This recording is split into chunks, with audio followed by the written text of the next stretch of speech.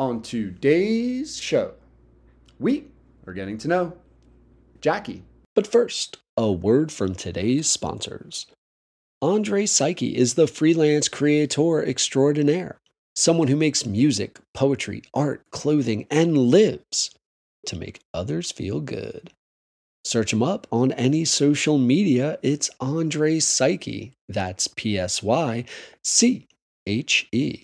The next time you are looking to add some creative stimulation to your social media circle. Patreon.com helps creators like me earn a monthly income that will be put towards podcast expenses.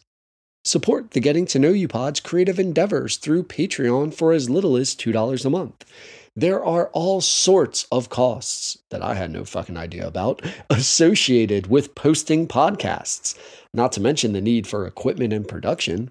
So, dear listeners, if you've enjoyed getting to know any of our guests or just want to help keep the pod going, go to our Patreon. The link's in the description, and your support of the Getting to Know You Pod is very much appreciated. $2 too much? Here are 3 free ways to help. Get your thumbs ready. 1. Push the subscribe button on whatever app you're listening to the Getting to Know You Pod on. Did that? Thank you. 2. Friend and follow the Getting to Know You Pod on your social media like Instagram, Facebook, Twitter. Go ahead, open those apps, click away if you haven't already. Thanks again. 3. Go to Apple, write a review. The internet tells me this might be the most important and impactful. So thank you. Your support, dear listener, whether it's with your thumbs through our Patreon or ideally both, is greatly appreciated. And now, getting to know you. Hello. Getting to know you. Getting to know all about you. I'm going to do a terrific show today. Getting to like you. Getting to hope you like me. Because I'm good enough. Getting to know you. Putting it my way, but nicely. I'm smart enough. You are precisely. And doggone it. And Jackie is the first person I've ever had on the pod who's done it in a library. So thank you, Jackie, for reserving the room. I really appreciate it. And thanks for letting everybody get to know you, man. I appreciate it. Yeah, for sure. Excited to be here. Yeah, it's always weird, like, talking to somebody for like 20 minutes and be like, hey, let's start recording, and then like talking about stuff. But I'm kind of interested because when you had mentioned rugby in college to now like holistic life coach, and I feel like when I hear those words, they're like super sensitive, super spiritual, super emotional, like picking flowers, avoiding like killing bugs. And then when I think of rugby, I just think of like the most badass of the badass. Like rugby is like right there with hockey, ice hockey. So I'm curious, I might as well start there with like the transition of holistic life coaching kind of stuff. How did that become an interest of yours? So I've always been in the people helping field, but I was also always an athlete. I was always involved in some sort of sport or activity.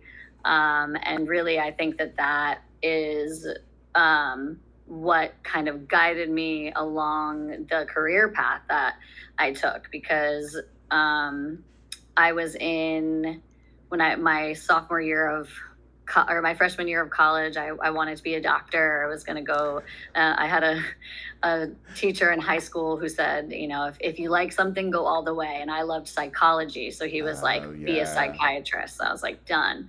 All right, I'm going to med school. Right. My freshman year, I'm like, I got to go to school for 12 years for this. Like, and imagine all the debt you get to rack up on top of it. Oh, yeah. Which I racked up anyway. That's another story. But so I was like, yeah, I don't want to wait until I'm in my early 30s, mid 30s before I'm like living my life. And so I was encouraged very strongly by my parents to make a decision about what I was going to do with my career. And And bluntly, my dad said, if you don't choose a major and stick to it by the end of your freshman year, I'm not helping you pay for college. So I did my research, and I really took the time to figure out what it was I really wanted to do, what my strength, did a bunch of career aptitude tests. I talked to a lot of friends and family. I did some shadowing, career counselors, all sorts of things. Oh, wow. And I found occupational therapy. And occupational therapy really gave me a blend of the science, the psychology, the creativity. And in order to follow that path at Penn State, there was no major for that. And so I had to choose a different major and then go to graduate school for occupational therapy. And so I became a recreation, park, and tourism management major. And my option within that major was therapeutic recreation. Oh, so you're teaching older people how not to throw out their hips in bocce ball. Essentially, or using recreation as a tool for therapy, no matter what it is, whether it's physical, mental, emotional. Yeah, man. Dude, it's amazing how just literally getting up and doing something changes your state of being. Yes. It really is. Yes, and I couldn't imagine. I was really attracted because I was an athlete, adaptive sports. I can't imagine. I knew a lot of young people who got in car accidents growing up in a small town. And I couldn't imagine if something happened to me and I wasn't able to play a sport, or I didn't know what resources existed for that. Yeah. And so when I started to learn about that, and therapeutic recreation was a really great fit for kind of that path and that trajectory. And I think that that's what led me ultimately to, finding or using activities and providing resources for people that are accessible to be able to live life to the fullest, no matter what. And playing rugby in college, of course, is that I didn't anticipate. I had never played rugby before, so that kind of got thrown in there. And I went on a traditional path of after I graduated, I took a year or 2 years off, and then I went to occupational therapy school, and I started travel therapy. And so I was moving city to city every 3 to 6 months, doing contract work. Gotcha. And most often that's in the setting of home health or skilled nursing facilities or school systems. And I wasn't really into working pediatrics. I always leaned more towards working with adults. And so I did a lot of older adult care with home health and SNFs. And then I got to a point where I was working through the pandemic in a skilled nursing facility, a low income one at that. And it made it. Go ahead. No, I'm at my mom, I was telling you a little bit about my mom getting put in a facility. She broke her hip. I actually found her election day. So when Biden won, Trump lost, allegedly lost. No, I'm just kidding. But, so I found her that day, and then she got put in a nursing home. And I remember she's getting hip surgery. She has no other spouse. It's just me. And I couldn't see her afterwards. It was literally she was going to prison. They were like, well, you got her to the hospital. I rode in the ambulance, or I drove her. I followed because they wouldn't even let me in the ambulance with the ET or the EMT people. And then I get to the BB and they're like, you can be in there for 15 minutes, then you have to go. And BB's the hospital. And I was like, damn. I'm like, when do I see her? It's like, well, we might be able to talk on the phone. You have to go. And that's how freaked out they were at COVID. And then when she went to the nursing home, and it was just, it's raging in there. And this is maybe by the second time people were getting shots. And I couldn't see her for 6-7 months, man. So basically you talk to this lady on the phone and she's still all fucked up in her head. What am I doing here? Am I going back home? And you're just hey, how's it going? Talk to you a little bit. And even now I feel weird going over there. She wants to leave and go on little trips. And I'm freaking out that I have a daughter. She's not vaccinated. She's 12. But I'm what if I bring you around my kid and she does everything? You know, she's playing sports, she's hanging out with friends, she's going to the boardwalk. And I'm like, Yeah. you're going to see her and then go back and are you going to like kill people? Like it's a real weird place to be. So long way to get to. I can't imagine the nurses and the people who worked in those kind of conditions because you turned into, I'm assuming like you turned into the only family so many of these elderly people had.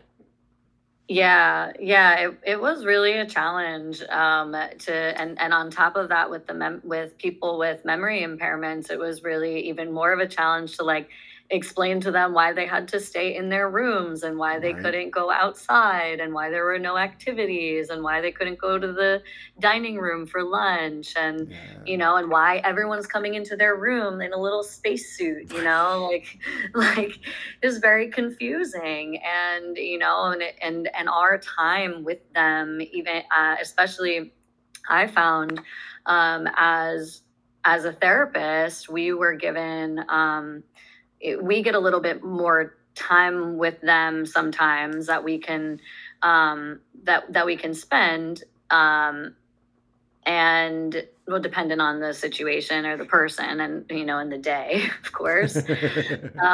Yeah, dude, I walk into these nursing homes. My mom actually worked in nursing homes as a nurse.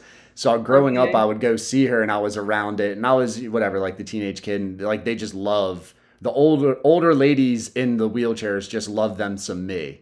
Cause I'd come in and they're just, oh, aren't you so handsome? Come here, come get this. Yeah, And you crack a joke, you smile, and it just makes their day.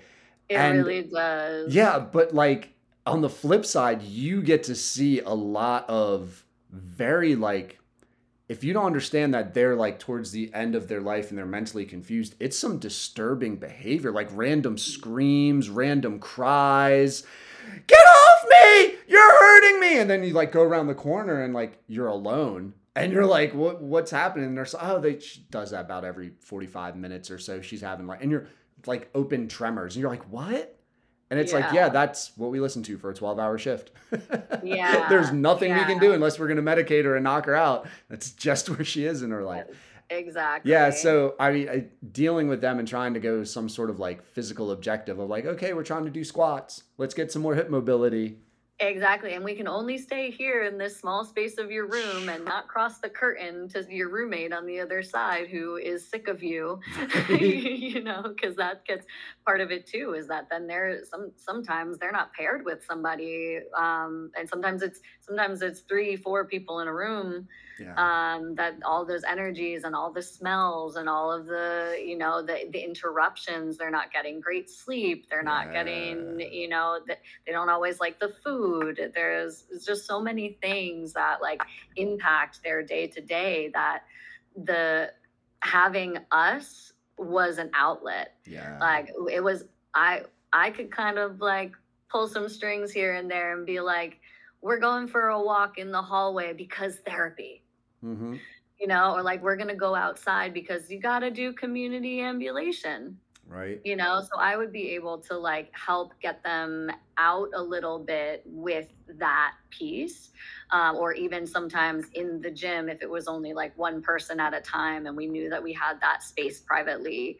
So it was we became, like you said, their family, their outlet, and in a really big way, to be able to provide that meaningful care and support, that and sometimes a little bit of just like emotional support and understanding Dude. of what's going on, because the nurses are even more busy and Yeah. understaffed and overworked, and to the point where they're able to, but they don't always stop to say for the 100th time, Yeah. no, Mr. So and so, like you have this is why, and Yeah. so we can be a little bit more patient with them because we don't have as many patients on our caseload in the same way as they Yeah, do. you're individualized, and like the nurse's goal is the group or the wing or the ward, right? Like their group is the whole, and it seems like your focus is the individual.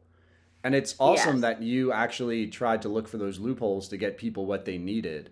Was it like I'm trying to think back to like COVID, and I was never a fearful of COVID person, but I jog regularly. I live in the country, so I'm not like I'm not condensed. I'm not fearful of those germs. I eat pretty well. I drink way too much, but I eat well and I exercise regularly, and I'm like, all right, I'll be okay. But I was super freaked out about hurting or spreading it to older people.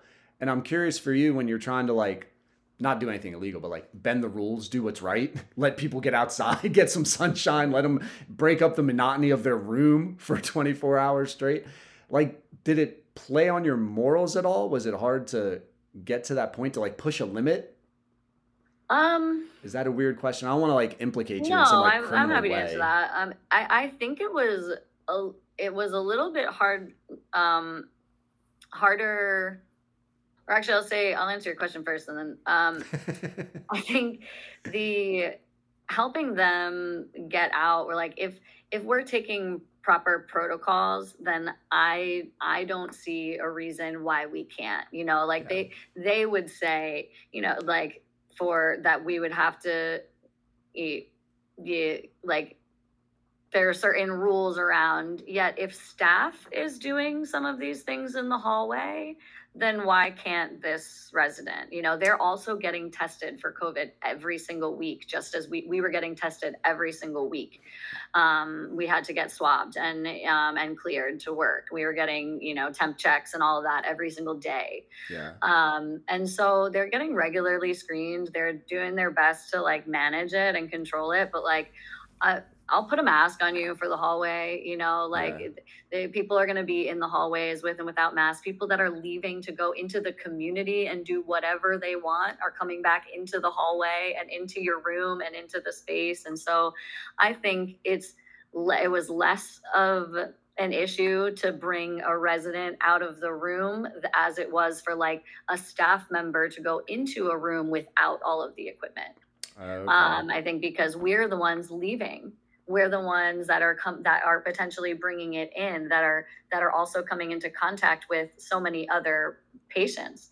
That I would say that part of it was a little bit of a challenge for me, of like sitting with that, you know, what if I do something on the outside, I spend time with somebody that, and you know, and I go to the grocery store and I pick something up, or you know, who knows, and then I bring it in. Yeah. I think that was more of the fear for me than the other way around. See, so I teach, and I gave a fuck less. I didn't affect my like outside life. I was like, dude, I'm going to the grocery store. If things were open, I went to things. I didn't make lifestyle choices based on my profession, because I looked at the numbers and I'm like, kids, they don't die. It doesn't seem like kids are transmitting to older people. It just doesn't seem like, it wasn't proven, right? But I'm curious for you, did it have a large effect on your life choices while it was going on? Oh, absolutely. Yeah. I mean, we kept a pretty, you know, clean home, just with I had 2 roommates at the time, and 2 of us were working outside of the home. So we knew that risk kind of off the bat, was there, but, and there were times that I would go to the grocery store, but a lot of times, like we would get our groceries delivered if we could, or we would find like, I wasn't going anywhere indoors or like with people, or like I did some outdoor gatherings. And then as time went on, I mean, as it, you know, as like in the beginning, it was definitely like more high alert than, you know, as later on. And it did, you know, got to a point where, you know, we kind of like let up on certain things here or there, of like what we agreed to kind of as a household, and just trusting that, you know, the choice, we were trusting each other to make the choices. It's a weird, like the household things. Yeah, I didn't think about it like that, but it is almost like having an open relationship and then going out, and it's like, well, if you're going to go hook up with somebody, put a condom on. Right. And it's like, if you're going to get outside, put a mask on. Can I trust you to protect yourself so you don't bring it back home to us? Because that was, I don't know how paranoid you were about the spreading, but like There was a while there where like to-go containers were getting wiped down. You know, like Yeah. you're stripping at the door with your clothes and like throwing Yeah. immediately into the laundry. And you look back and you're like, that's so weird. But that's an interesting dynamic, making like a communal choice about, hey, if we go out, how are we going to do this responsibly and respectfully to the other roommates? Yeah, because they knew what my reality was. They knew I was working, like they're not only living with a healthcare provider who could bring it home, but also living with one who could bring it into one of the highest risk populations that was there. So, and one of my housemates also, her, she was in fear of her mother getting sick, and because she spends a lot of time with her as well. And so we really just wanted to make sure that our community was safe.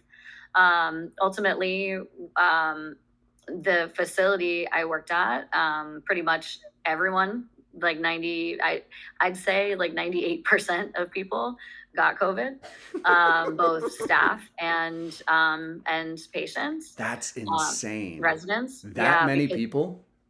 We had to, we were on lockdown for it, just like spread, because, when one nurse is working with sometimes 10 patients, then that, it just moves. It just went real fast around the building. And so pretty much everyone tested positive at one point, with the exception of a handful of people. Up until that point, there was a kind of, to some degree, my boss was very, very cool about like, we know that it's here. We know that it's a risk, but if you're taking care of yourself and you're doing, what you got to do, like, it'll be okay. Like she was, she made us, at least me, feel good, feel safe, feel protected. And also like understood that she was a regional director. And so she like had been in other facilities where it had spread and understood that this happens, but like, was just encouraging us to make choices that made sense for us, knowing what the risk was. But it's still kind of that fear-based mentality of being in the facility all day, whenever, of like, with especially all of us, like in our spacesuits, and just that, like, that risk. But almost like once everyone got it, it was kind of like a relief in a way. Dude, because like, we couldn't necessarily stop it, but like, and yes, some people did pass away, but in all honesty, the people who passed away were people who were really at the very end of their life already. Their quality of life was not very much. And most people really like got through it, and it may have been a challenge, and and to increase their vital signs and things like that, but really got through it. And so after that, then it was like, 90-day window, it's like, all excited. Dude, well, that was always the weird question, and it's a large question that has to be so individualized, but it's the isolation to live versus socialization and opportunity to die. And it's like, how do you balance the wellness of that? And I think it's like pretty clear at this point where like, I don't know if the complete isolation versus to give up all the socialization was the best choice. Like, I feel like we probably could have pushed the risks of socialization for kids and for people. Hey, man. Hello. I don't know what happened, but we're still recording. All right. Maybe someone up there is listening and being like, we are done with you fucking podcasters talking shit about our choices in government. Big Brother's always watching. Zuckerberg was like, shutting another one down. Done. It's over. But yet, like, man, even with kids, we looked at kids this year in schools, and we're like, they don't know how to fucking act. Like, they won't listen. They're talking to their, like, be quiet, and they'll be like, oh, yeah, in a minute. And you're like, no, you don't get to tell adults to, like, be quiet. Like, no, turn in an assignment on time. And you're like, and they got in so much more trouble just following routine and rules. And you're like, that was part of your socialization that you missed. You skipped Yes. whole fucking 18 Yes. months of it. And like, I look at people and there are tons of stories of people passing away and like you're holding up an iPad and the other person's in a spacesuit and you can't even get the contact of like flesh to flesh. I'm gonna hold your hand Yes. because of the Oh, liability of I could be another thing that's killing you. Like it just seems so inhumane looking yeah. back at it.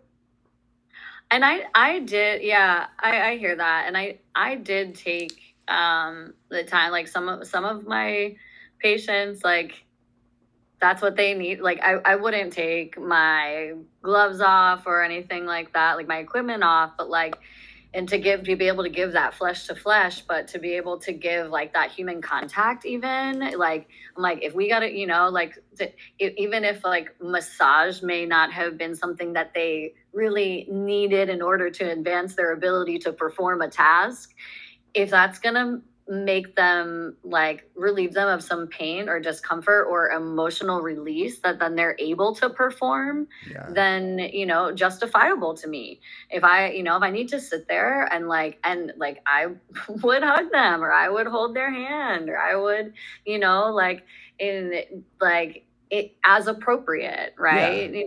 Like because that piece of especially older adults, they need our face Yeah. to and because they are already hard of hearing, they're hard of vision, right? And here we are, and like I'll just tell you what this spacesuit was for me.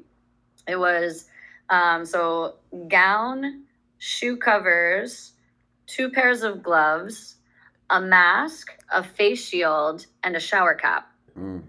Right, so all they see through reflector like is our eyes, maybe like with the because we still had a face shield on. Yeah. Right, so like they can't read our lips, they can't like see if they, as well, and like it was really a challenge to communicate with them and to really help them even understand. And so sometimes it would require like pulling down the mask on the other side to like make sure they could see what you're saying, Right. or have to mime things to or point and just find other ways to communicate. And I think that part, like our older adults are already so isolated Yeah. from before COVID. Yeah. Without COVID, they're all like, and they're so isolated that now we're isolating them even more.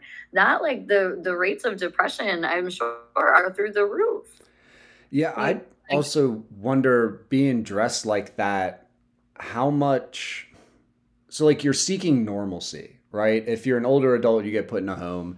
You want to whatever, go for a walk. You want to go for the store. You want to watch your TV. You want to be in your chair. And like, you have to get used to seeing nurses in uniforms, kind of strangers. But at least they kind of look normal because I can see your hair. I can see if your nails are done. I can see your earrings. Oh, you got new necklaces, beautiful. Like little trinkets of personality and shit. But like now it's like I'm going to dehumanize myself and I can't even really bring the outside world into you. You can't see the newest fashion of like whatever Crocs. Oh my God, all nurses are into Crocs now. Like, what are those stupid shoes with holes in them? Aren't your toes cold? And like they'll say their corny little lines and you can like make jokes and you'll have a connection. But when you remove that as well, how do they even know like what's normal if they're not seeing any family too? Yeah, they don't. They really don't. And they don't know who we are. I mean, it was when all of that first went down we couldn't recognize each other. Right. Like I'm passing some nurses where I'm like, who is that? Like like we don't know because we're completely covered that you can't even like tell each other apart. So and we know each other much better than like the residents do. So it's like you'd have to just like kind of wait for a voice or just start to pick up on like other mannerisms or things. But that normalcy like is completely out the window. Yeah, and God, man, especially if you're dealing with like if the world's kind of slipping away from you, if your understanding of the routine, the world, what's going on, and now all of a sudden you're seeing people in suits telling you to do stuff. Like, Well, on top of that, almost every single room had either one of the news channels or CNN on right. all day long. God. And what were they putting out all day long? Yeah. Death numbers. No doubt. Right? Like all the number of cases, all the countdown to 1 million deaths, countdown to 5 million positives, and you're seriously, vaccines. And then like there are some residents that like chose not to get vaccinated, right. And like even though it like they were like strongly encouraged to, not there was no forcing. There was no forcing for us either. I need you to be honest. They snuck it into the food, right? They just like ground up the vaccine, little pills, right? Like Michael Scott with his aspirin. Wouldn't be able to taste it any different with how the food is there, but yeah, I mean, they were really like most people. Who knows if they were even like totally aware. Like, I mean, they had someone sign off on it, like, because you have to legally. But not everyone wanted to have it because they're like, no, like I just beat it. Why am I gonna now get like it was before the vaccines even went out. Oh, you guys got it that early, huh? Yeah, I was supposed to get my vaccine like 10 days later or something like that, like and when I tested positive. And so we all like then it was like, okay, well at this point, like do we also now get vaccinated? And some of the residents are like, well, it's like I don't want that. And they're you see everything going on in the news, and on top of all of the social dynamics, and in a low income facility, like you're getting a lot of people who are not do not trust the sources above. Yeah, why would you? So yeah, it's definitely a unique reality. How was COVID for you? Like having COVID, were you one of the easier cases, or did it kind of kick your ass?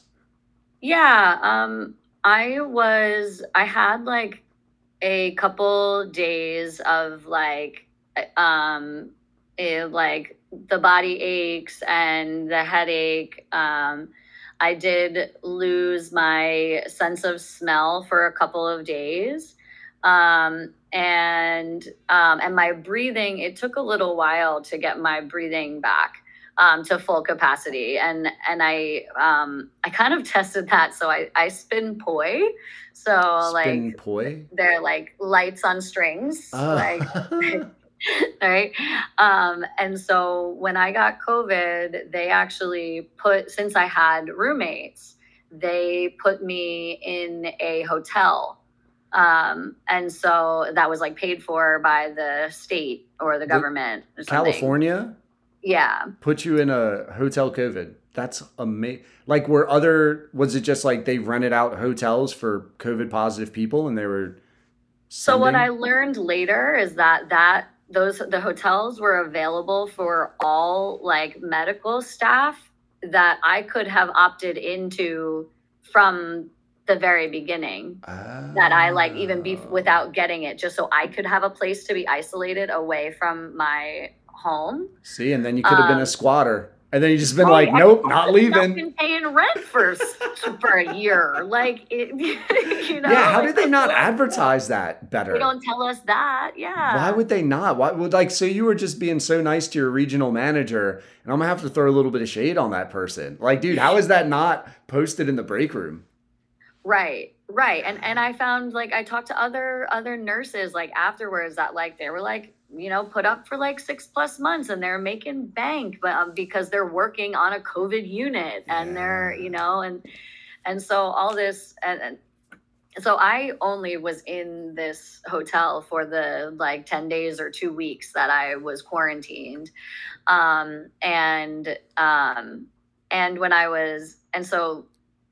was going there, I was like, I was like, I got all this time. I'm like, I want to have all my stuff. So I literally like packed, like I was like moving into this hotel. I brought paints. I brought like books. I brought like my lights. So all these different things that I knew were gonna be like helpful for me. I got food. I got a place where like it was I made sure I got a place that had a kitchen so I could cook, like a little kitchenette, and just all this stuff. And one day, like I was like, I gotta get out of this room, like I can't stay in this hotel room. Yeah, how many days straight did you go? Just how many days straight in the hotel room did you go? I think like maybe 4 or 5 before I was like, and I did go like downstairs a couple of times, and so I couldn't tell the hotel that I had COVID because it wasn't actually for people who had COVID, but it was, but they knew that I was, like in healthcare or whatever, and so I would still, like, when I would interact with anyone, I'm in like full mask and face shield, all the things. And so I really did my best to not like be spreading it around the hotel, right? But at one point, like, so I'm like, I'm gonna at least like get some fresh air. So I went for a walk, and I was kind of over by the water, and so I smoked a bowl and watched the sunset, and I'm like, my lungs need this, like, and I spun my lights, and doing that, like, I could feel my shortness of breath, and that's something that I wouldn't necessarily feel, and that was kind of like a gauge for me. It started with, at first, like packing all of my things and going up and down the stairs. I felt it.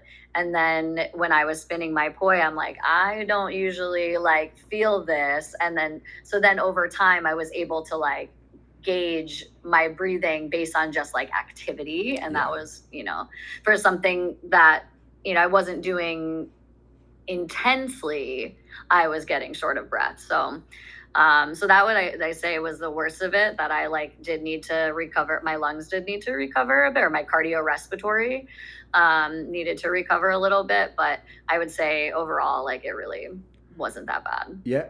Like mentally, because if this is pre-vax, that's pretty early on where people are still wondering, like, does everyone die? Do I have some sort of underlying symptom I don't even know about that COVID's going to latch onto and kill me? Did you get as paranoid as I would have gotten maybe? Or were you like, I'll be all right? I wasn't, no, because I knew it was fairly healthy. And, I mean, I think I still had that piece of like, just worry of who else that I have been in contact with did it impact. I think I was more concerned about like who I could have spread it to that had underlying conditions versus my own. Like, and I think that in general, I don't know if that's me as a person or me being a healthcare provider or maybe both. I tend to put other people first. Yeah, right. Maybe why you got into that job. I mean, it sounds like you researched what the fuck you wanted to do like way more thoroughly than most people I know. Like, you were like a shadowed aptitude test. I know. I took my dad's threat seriously. I was like, damn, like I gotta figure out something that I want to do. No doubt. Your dad's like 6'4", shredded 250, tatted up all the way to his neck. He's just walks around with a biker wallet that he spins like boy lights. Oh my God. I can't. I'm imagining my dad like that because he's like 5'9", no tattoos, just like a New Yorker. And gotcha. That can be like an intense New Yorker. Dude, that's something that's interesting too. So I recently went to South Carolina, just on like a little mini road trip, and something I noticed immediately. Just going to like diners. I had went to the same diner, 3 separate waitresses each day, and they all seemed to actually thoroughly enjoy their jobs, like genuinely.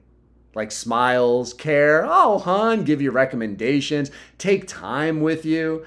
And I'm like, I'm from Southern Delaware, but like when you travel on the East Coast, you go to Philly, you go to Baltimore, you go to DC, like nobody has fucking time for you. They don't give you're an inconvenience as a person in their life, even though it's their job to wait on you. It's like, what? Drinks, food, what? Yeah. And you're like, damn, a little foreplay? Can we like have some ambiance now? And it's really interesting. So your dad being a New Yorker, there's like this weird like intensity that they just come at other humans with in order to, I mean, maybe it's because they're so packed, you know, but it's really, it's different if you're not used to it. Yeah, it's just like a go, go, go mentality, like get it done, you know, keep it moving, you know, and don't bother me with your bullshit in between. Yeah, your little pettiness. I ain't got time for your fucking feelings, man.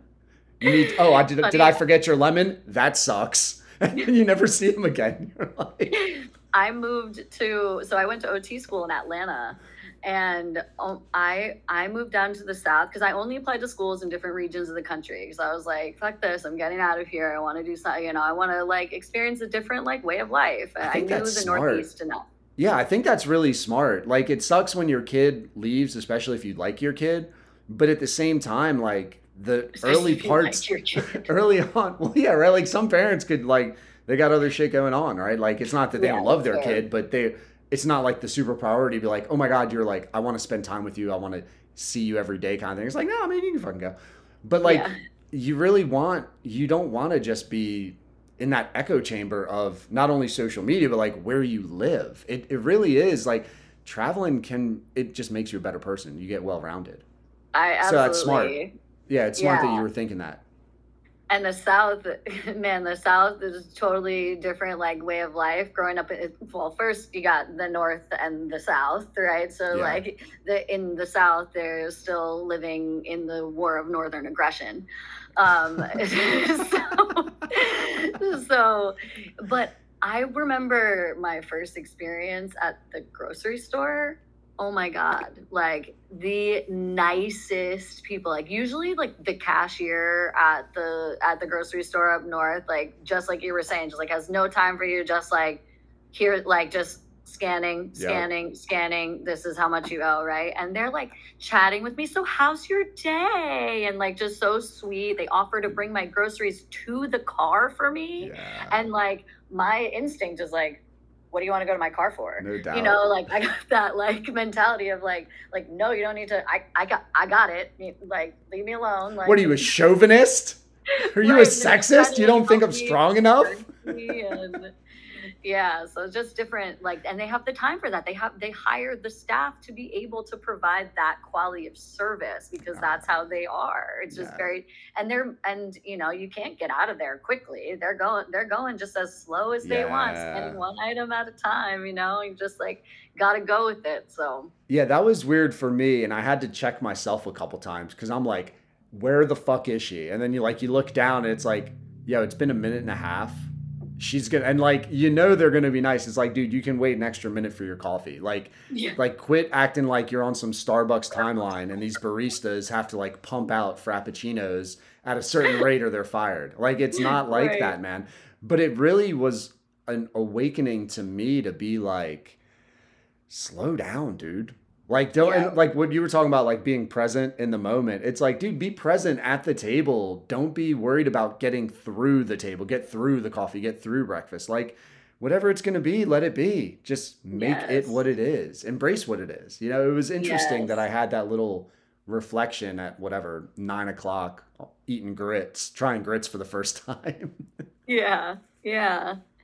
Exactly. Just totally different way of life. And that, like, after leaving Atlanta, I got to travel to different regions of the country. I was when I started my travel occupational therapy career, I was first in Dallas, Texas. And so I did Texas way of life for a few months. And then I went out to the Pacific Northwest. I did Oregon and Washington. And then I landed in California, which is where I am now. And I don't ever see myself live like I don't like to say never or forever, but I always expected to go back to the East Coast because that's where my like primary family is. But I've learned there are a lot of other strategies to be able to stay in touch with those people and maintain relationships. That like my way of lifestyle and living is more important to me. But not more important to me than my people, but I can have both. And I just really love the vibe of the West Coast in just a different way, that it's not as, it's it's a little bit more like laid back in that sense, where like the South was a little too slow for me. Coming from the North, and Texas was a little too Texas for me. But the West Coast just has that like that great in between of like that laid back, and there's like a warm positivity here that I experienced that I hadn't really experienced in other places. And so Do you think it's home now for now. do you think it was always in you? Or like I don't even know how to ask, but like if I'm thinking of you as like an East Coast, I'm thinking of myself selfishly as an East Coast person, and I'm like, is that in me and the East Coast is beating that down in me, or am I just always this negative and aggressive? And like if I moved to the West Coast, would I hate it and be like, you fucking hipsters, you're all introspective and all loving, like have some fucking goals in your life, accomplish something kind of thing, Yeah. I think yeah, it was always in me. But I think we're also a product of our environment. Our environment totally shapes, how we are. And so yeah, I think there's a little bit of both. Is like I was very like driven in one mentality, but I've always kind of had this like warmness that like, not that that wasn't accepted on the East Coast, because Yeah. that's still like there's still a lot of love on the East Coast, like for sure.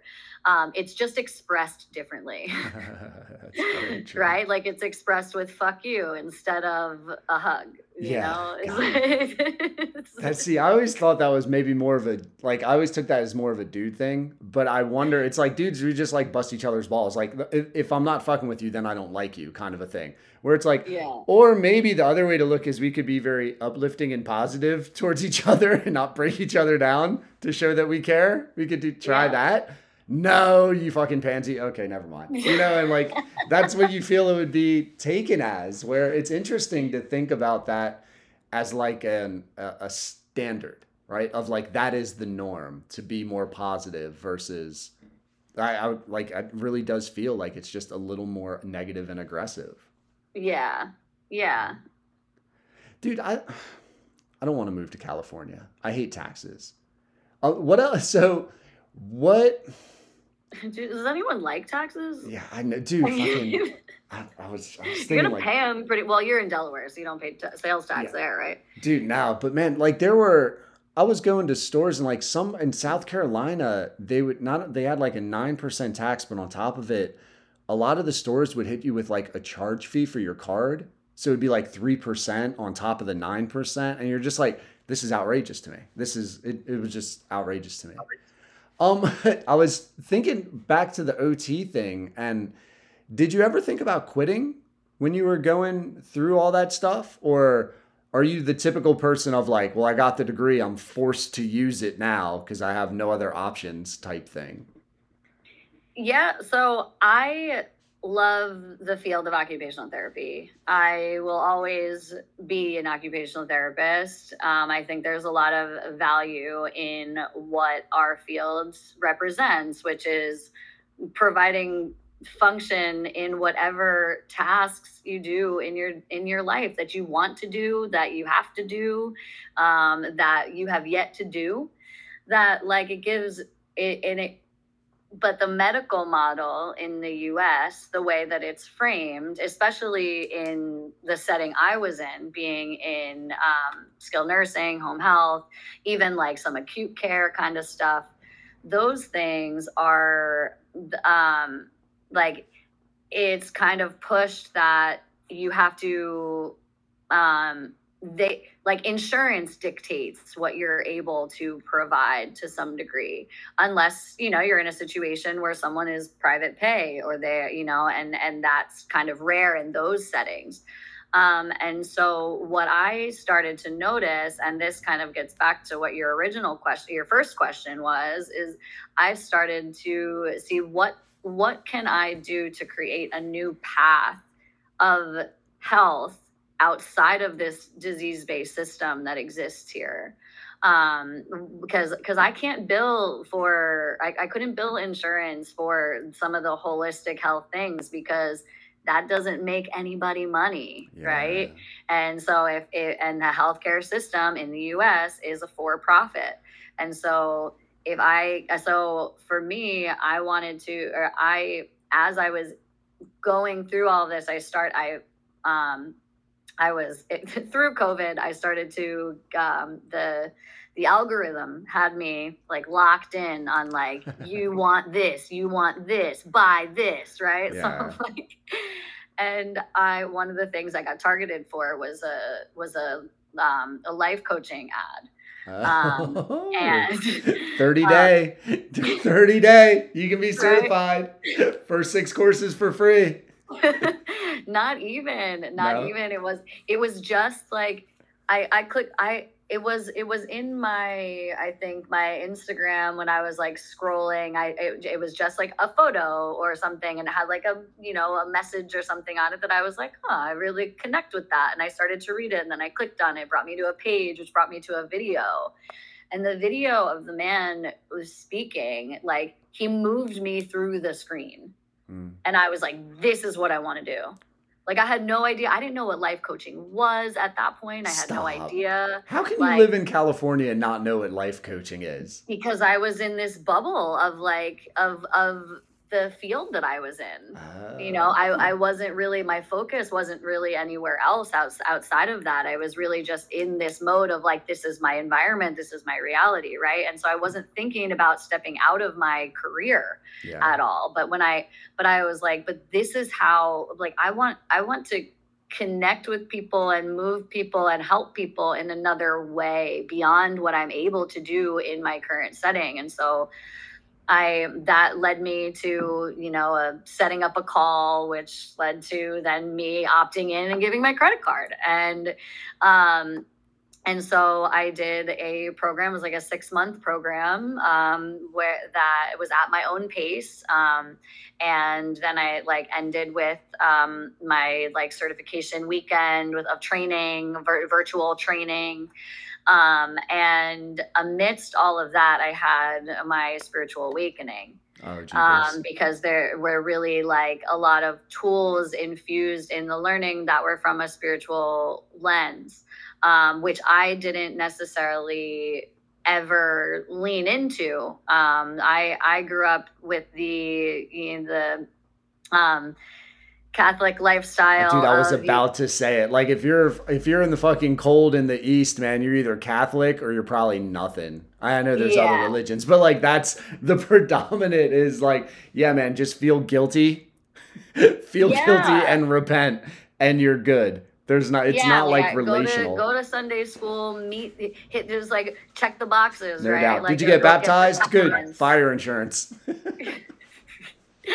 Right, communion, check. Reconciliation, check. Confirmation, check. Right, just one thing after another, and so but then you get to a point where you're like, okay, well now we're going to church on Christmas and Easter, or because it seems like no one looks forward to going, and that gets to a weird place in church where it becomes too much of a spectacle for me. Like the Christian relationship part, I still have to work out how I feel about that, but at least a lot of those people seem happy to be going to church to work on their morals and reflect on how to treat people and what is right. Where I don't know, man, I don't remember Catholics smiling, wanting to hang out afterwards. I just remember it's always a fight. And your parents are upset that they got to make you go because you got to attend so often to get the check mark. It never seemed enjoyable. Yeah, and I think I didn't necessarily learn, there were things, of course, I learned in Sunday school and everything, but I didn't, I connected spirituality to religion. Yeah. I didn't really know them as separate pieces, as the spirituality is a component of the religious teachings. The religion is the teachings of the book, right, and the stories, and then but the spirituality is around the connection to something greater, and that was the piece that I didn't really understand. As a kid, even as a teenager, even as an adult, I found moments of my life where I would like the part of church that I enjoyed or appreciated was the couple minutes that you get after you receive communion where it's silent, where it's just the music and you're like saying your prayers or talking to God. And that was the moment where like I would look forward to each time. And sometimes like in college, I found myself like seeking that out in solitude, of like, I need like a place to come to. And like the church was was that space for me that was, felt safe. Yeah. But did I always agree and understand the stories and, no, it was because it was that like power over of like, you do bad, you go to hell. Like you sin, you go to hell, right? That's how it felt to me. And I'm like, what kind of God is that? Always being watched. Always right, being watched. Exactly. We know like, everything. Oh my God, I'm so sorry. I didn't mean it. Like, fuck that. No. So sinful. Yeah, it's a weird concept. So I've spoken to, I didn't really know about life coaching until I started doing the podcast. So I was giving you shit, but I was in my own little bubble, and I'm almost, I think, what was I, 2 years ago? So 38, and I had no idea what a life coach was. But speaking to different people who like have that spiritual awakening and do the life coach thing, it is very interesting that it's much more of it seems like a human empowered, like you're a good person versus sinful nature. And it's like, to me, that's the biggest difference in perspective that I can take away. It's like, what religion empowers the person? It seems like most religions try to humble the person and the power gets put on the deity, right? God. I haven't read the Quran, but like, right. I'm assuming Muhammad's the same way. I don't know if the Hindu thing's the same way, but like at least Christian religion, then I guess I should say. So the spiritualness of the person having the power is something I don't know why I have a hard time accepting that like I am a powerful being, like you are a powerful being. And I haven't read The Secret, but I've heard about these like manifestation things. And I'm curious, like, are you on that level where you're like the power of positive thinking, speak it into existence type stuff? Or are you still absolutely. Working? Are you really? Yeah, absolutely. And because I've experienced it, and I've experienced it in my own life. I've experienced it through some of the clients that I've had. I've experienced it through my mentors and, and people that they have worked with. And there really is power in it, but the power is in our choice. That's what it comes down to. Is it's not that we are this like all powerful being. We have a God within us as a component of our connection to everything else that is living in this energy matter of life. Like our spiritual being is this ball of energy that's within us that wants to live and to play and to dance and to do whatever your soul it wants to express, right? And so when you're following that and you're choosing that from a place of love, which is what God wants, is for you to love life. Like, God doesn't want us to be angry, doesn't want us to be hurt or feel any of those negative feelings, but their feelings are a part of the human process versus the energetic being that is within us. And so when you're in touch with that inner part of yourself and you're able to, and you're making choices in your human form in the direction that is of service to the greater good, then the magic happens with you. Like it does. It just like you'll start to notice the breadcrumbs and the little pieces because the intention and the mindset is there. Our mind is so powerful, and I also I'm a bit of a skeptic to some degree that I'm like I gotta know the science. Right? Because to me, just telling me this or just telling me stories is not enough. I want to know more information. And don't get me wrong, I'm pretty gullible, but I'll believe what you tell me unless I find it proven otherwise. Right. But I've also read my mentor through this institute, Mary Morrissey, she studied for the past 35, 40 years in the metaphysics of it. So she's studied philosophy and religion and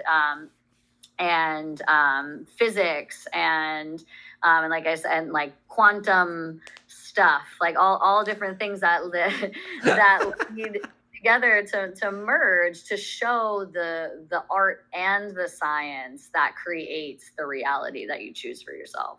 Yeah, it doesn't. I don't want to be too philosophical because I really want to know if your parents thought you went into a cult or if they were like cool with the mind frame. But I'm thinking biblically, and it's like, well, wasn't the original man made from the earth? Like I'm trying to think back to Adam and Eve in Genesis, and I guess I'm very Christian biased because that's what I grew up with. But like, I feel if that did happen, almost positive it did, that he like came from the dirt. And I think that's a thing. From the dirt you were made, from the dirt you will return. So it like makes sense that there's this connected energy in the environment when people talk about that you're not isolated. The whole no man is an island. Your actions have repercussions and ripple out. And it's like, well, if why can't you be religious and feel connected? Because there isn't a ton of emphasis really on like biblically environmental energy and caring for your environment. Matter of fact, the environment always seemed to like fuck everyone over in the Bible. Like it just always got them. And yeah, that's an interesting point about the because aura. that I think is like the Bible is about man's story. Yeah. Right. And so in telling that, it's showing different examples of ways that like you can be good to each other. And if you're not, or if you choose this or you choose that, what's coming for you, the universe is going to show you. That's when like nature will step in and show you like, no, or it will open up for you, like just walks on water, right? Like the possibility exists, right? It's you are connected to each one of these pieces, and the stories are representative of telling those good faith principles and how to love each other and how to be of service to each other and to the world in a way of human, what is human doing and how, and what has that then caused or created, and show the ripple effect, because that's what really happens, and is that ripple effect afterwards. Yeah, they're not planting trees. I mean, they're like talking about separating wheat from the chaff, and I guess fish and bread are real important and like multiply. But I'm just like, it's very interesting. It doesn't seem like the earth itself is much of a focus as far as people not just serving each other, not serving God, but also serving the earth. Like man's in dominion over everything, I think. So like all the animals are under you and the earth is yours to be had. And like you're in control of all this stuff. And it's like, man, is that a good mindset where the life coaches, the woo-woo people that I talk to, like, they're like, no, man, you're connected. Like the whole grounding thing, walk barefoot, man, feel the earth, like go get like overwhelmed with the vastness of an ocean or a mountain. And like, it'll humble you and make you feel centered versus like the guilt of sin because I saw some hot chick and I had terrible thoughts about what I hoped would happen with her, and it's like, nope, repent, you're going to hell for that, versus like, okay, man, maybe we can explore and focus that in a better way. Yeah, absolutely. But like that energy is good. It's nice. So you're passionate about something. Oh, so you love something, and like putting that positive spin versus that like he shall not adulter. Boom, like stoned kind of vibe. It is interesting. So okay, so yeah, the parents. How did your parents take the conversion? Were they cool with it? My parents, I think, support me regardless of what I choose. They don't necessarily understand fully in this moment, why I would leave something that I worked so hard for to pursue something else. because that's what it looks like to them, is as if I'm pursuing something else. But I'm really just pursuing occupational therapy on a different track. Like, I'm just not doing it in the US health system, and and then leaning into my spirituality and my connectedness in this whole other way. That part they just don't relate to at all, because they grew up the way I was raised, right, with this different mindset, and they haven't. I mean, they know a ton of people from all over the world, right? Or but I think that, like, I have had the opportunity to travel a little bit more, because they helped me get to the point that I could do that, right? Like, I didn't have to provide for anyone other than myself. I was pretty much provided for and assisted until I was and until like post college. And then after college, then it was, I was figuring out life, and until I went out on my own, and I have started on this path. Like, this is where I'm learning a lot of lessons that they learned a long time ago that I didn't necessarily see, because they were working so hard to make sure that I had the life that they wanted for me. And so that's where I think that, like, yes, they like, do they support me? Yes. But do they understand totally what I'm doing? And like, they don't see, there's no more boxes to check, right? So it's a little bit more confusing, and they can't relate the same, because they're not in touch with the universe in the way that I am, and at this point in time. Yeah. Growth mindset. Yet. And everything with we get trained on that as teachers. It's like growth mindset, and whatever you say we make fun of. We're like, all right, yeah, yet. And then we're like, good job. They try to do like the positive thing. Yeah.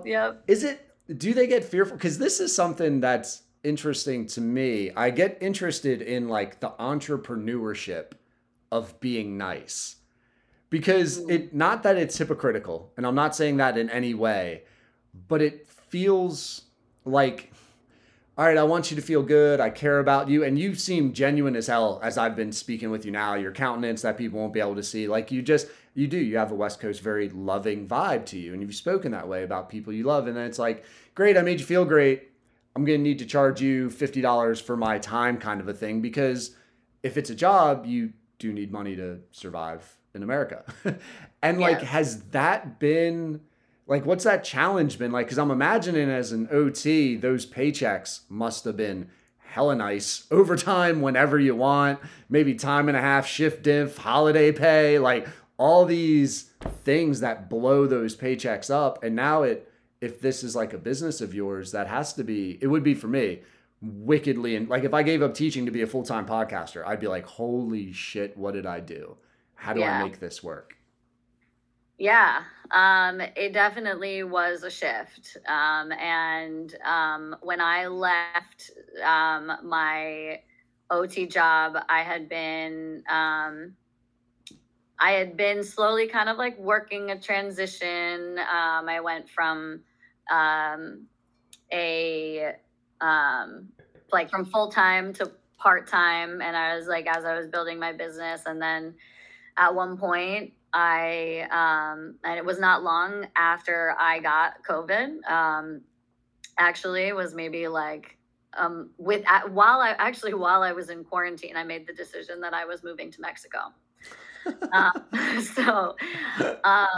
I in the midst of my quarantine and kind of figuring out, I like was faced with like, okay, what's next? Like, what am I doing? Why, like, am I gonna like if I'm serious about following this path, I'm committing to it, I'm choosing it, I have an opportunity to go to Mexico where I have to learn more about alternative medicines and healing modalities and tools for therapy that, I had a friend living down there who I also played rugby with, who was, she like helped introduce me to some people and have a place to stay. And so I just like, I had lost my uncle in December of 2020.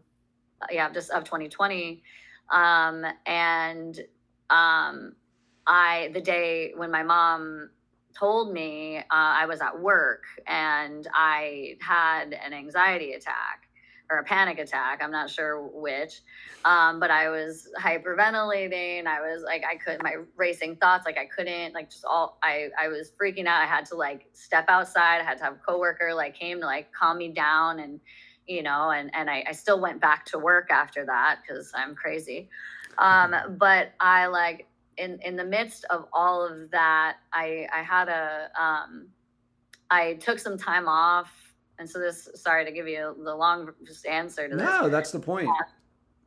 So I went to, so after I was like really overwhelmed with like work and then the loss of my uncle, and I went up to Tahoe to stay with a friend, or my friend was like, it sounds like you need a break. Like, like, why don't you come up here? Like, come up to the mountains. Like, let's, spend some time.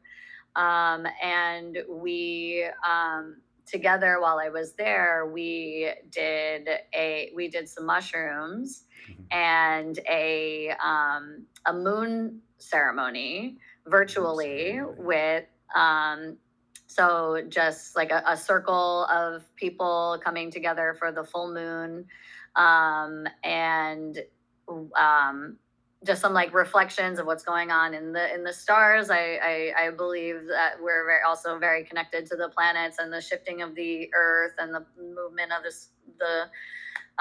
the planets and things. And so we, and I think women were also very like connected to the moon energy, our cycle and everything. And so we, during this ceremony, I like completely had this whole like through the meditation that she walked us through, and obviously the enhancement of the mushrooms like added to this, but I had just a complete like release. And then I learned that the woman that was leading the ceremony was also going to be leading this plant medicine ceremony that I was, that my friend had invited me to attend in Mexico.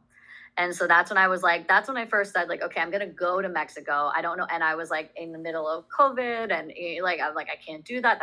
Is that all those questions ran through my head. Like, this is, is this even smart or safe for me to do? And I was like, anything's possible. So if I have to quarantine before and after to make this work, that's what I'm going to do. And so I had committed at that point, and but my passport was expired. By the time my passport came back, it was I was missing the retreat that my friend invited me to. But then I leaned into it further, and I'm like, well, what's keeping me from going to Mexico? I still wanted to go. And that's when I decided, like, what am I holding on to here still? And so that's when I picked up and I decided to move and take the leap. And like, if I'm really going to follow this and commit to it, I'm going to go. I'm just going to go for it. Like, and I did. And so that was really scary. It was really scary to leave my comfortable job with those great paychecks and health benefits and guaranteed work and and the known reality of my world, my regular apartment, the area I lived in, the language, I picked up, and I was just like, fuck it, I'm just going. And I didn't look into the area I was going to before I went. I didn't really know anything about it. I was just like, I just felt called to go there. Like I just felt like there were so many pieces that were like putting me on this path of like, just do this. And so I didn't really ask questions. I just said, fuck it, I'm going. I didn't even really know a lot about like drinking the water in Mexico, and that's something that like you're supposed to know well in advance. That's a real thing. Is that real? I always wondered like that's just a saying though, right? No, you don't want to drink the water. No, never. No public, like regardless. No, yeah, bottled water, or like even when you're like, unless you're boiling it, and like even when you're cooking, you want to cook with a bottled water versus or even like cleaning your fruits and vegetables. Like it's still like there's like a risk there with that sort of thing, but once you're down there and you're kind of I think you get kind of used to it. Yeah, but it's like that natural immunity kind of thing. Right, exactly. So dude, there was so much I'm trying to get better at not interrupting people every 10 seconds because I get so inquisitive. Can I go back to the moon ceremony and mushrooms? Because this is something that I'm shifting my like perspective. The more I hear people, different random people, just talk about the positivity of psychedelics. And it makes me to the for-profit medical system like, so we can give you a Valium, we can give you Xanax, we can give you ADHD medicine, but we can't give you a drug. Oh, wait, I'm sorry, it's a mushroom, but it's a drug and it's illegal. It's like, or because you're not profiting off of it, is that why it's illegal? Yeah. Like, that's where I go with it. Yes, but I'm exactly curious, you don't have to tell on yourself in case mom or dad do listen, or if I don't know what relationship you have with them. But was that like one of the first time you were doing psychedelics? Did you have some experience and you were able to like embrace it? You know what I'm saying? Because like I feel like the first couple times you do psychedelics, it's so trippy, you're just kind of holding on. But then there can get to a point where you kind of know what's to expect and you embrace the journey of it. Although I may be wrong about that perspective. So anyway, that's why I'm asking.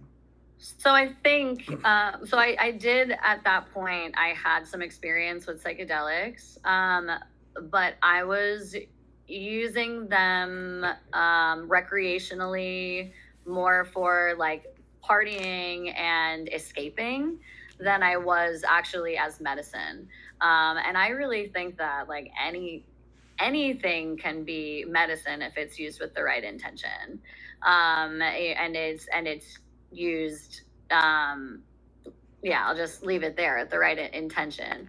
And so I knew I would like with mushrooms, I think, because they're from the earth, is even more like connection to that source, right? Because it's a plant, that grows from the earth. And so versus like some of these like chemically altered substances that I think are also very medicinal. Even through some of the like prescription pills and over the counter things and all of that, like it just the same, they can be, but medicine is to be used to treat symptoms while you're learning how to not need it anymore. It's meant to be temporary. And so in this moment, I was really using those mushrooms medicinally in that sense of like, that was one of my first experiences where I was like choosing it with a different kind of intention. Like I wasn't just choosing it to go out and get fucked up or to like see some cool shit, which is also, I think, a big part of why of doing psychedelics is to expand your awareness, to heighten your senses, to feel things differently, to experience life through kind of a different lens and reality. In a way, it's still real. Everything is still real. It's just in what layer of your conscious, subconscious mind is it in there?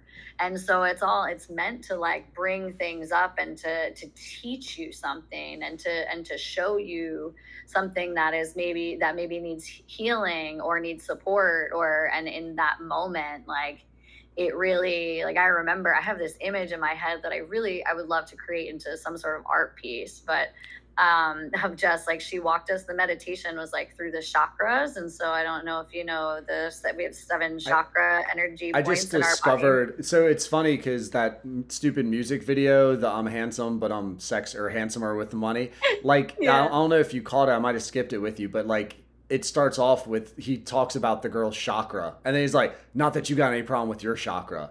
So like his level of chakra is just knowing it's something about energy. I had no idea there were 7. But Yeah. I'm familiar with like the whole like, oh man, there's like an aura about you. And I've been referring to that as a chakra to kind of sound woke, but I got no idea. Yeah. Well, yeah, I mean, there's different, so we have 7 different chakras, and they are associated with different, like, pieces of our being. So like from like the root chakra is like your base, your foundation, your safety, your security, your crown chakra. So like the root is the bottom, the crown is the top. The crown chakra is like your connection to higher source, to above. And then you have the third eye, you have the throat, you have the heart, you have the solar plexus, which is like the stomach area. You have oh man, what's that? Don't Google one? it. I see you about to Google. You're about to Google. No, I'm not going to Google. I'm using my brain. Dude, it's the worst. Like this happens so often. Like people get put on to explain something. And like you did great pulling that from memory, but it's really weird to get put on the spot randomly and have to feel like, oh my God, I need to be like an expert about this with zero preparation after we've just been chatting. But so like basically the different, she walked us through the chakras of like as points of reference to kind of guide. And so we were going from the bottom to the top. And when we got to the crown chakra, it was like you're like bursting out into the sky, into the stars, right? And so like I have this image of like almost like glass, like a skull opening and like shattering like glass as like, you know, my spirit was kind of like flying into the stars. And it was the Sagittarius moon. And so Sagittarius is like the horse with the bow and arrow. And so it was like, and you take an arrow and, you know, and you like set an intention with it and you pull it back and you shoot out your intention. And then we kind of came back through the chakras. And when we got to the heart, then you're like going in, like you have a key, you're the only one with the key, and you pull the key from wherever you see the key, and you open it up and you see someone or you see something, and there's a message for you there. What is that message? And I saw my uncle, and I connected with him in the spirit realm of, you know, of just like him telling me it was going to be okay. And can I pause you just because you had brought him up, and I meant to ask earlier, and I'm not saying this in any kind of like asshole way, but I always feel like I have a weird tone. I don't know why, but like what was so special about the relationship between you and your uncle? Like, why did he mean, you know how some people have uncles and you're like, hey, he's my uncle. And it's like, yeah, I'm sad he's passed, but it's not like it seems like your uncle passing was like a life-changing event for you. And I'm curious about that. I think in general, I have a fairly young family. I haven't had a lot of family members pass away that weren't like pretty old. And because my parents are only in their mid 50s, my dad's parents are in their mid 70s. But my mom's parents have passed. They were a little bit older. She's the youngest of 8, and a big Irish Catholic family. And procreate. We need to fill those pews. Exactly. Just keep pushing them out, you know. And so this uncle was actually my great uncle. He was my grandma's brother.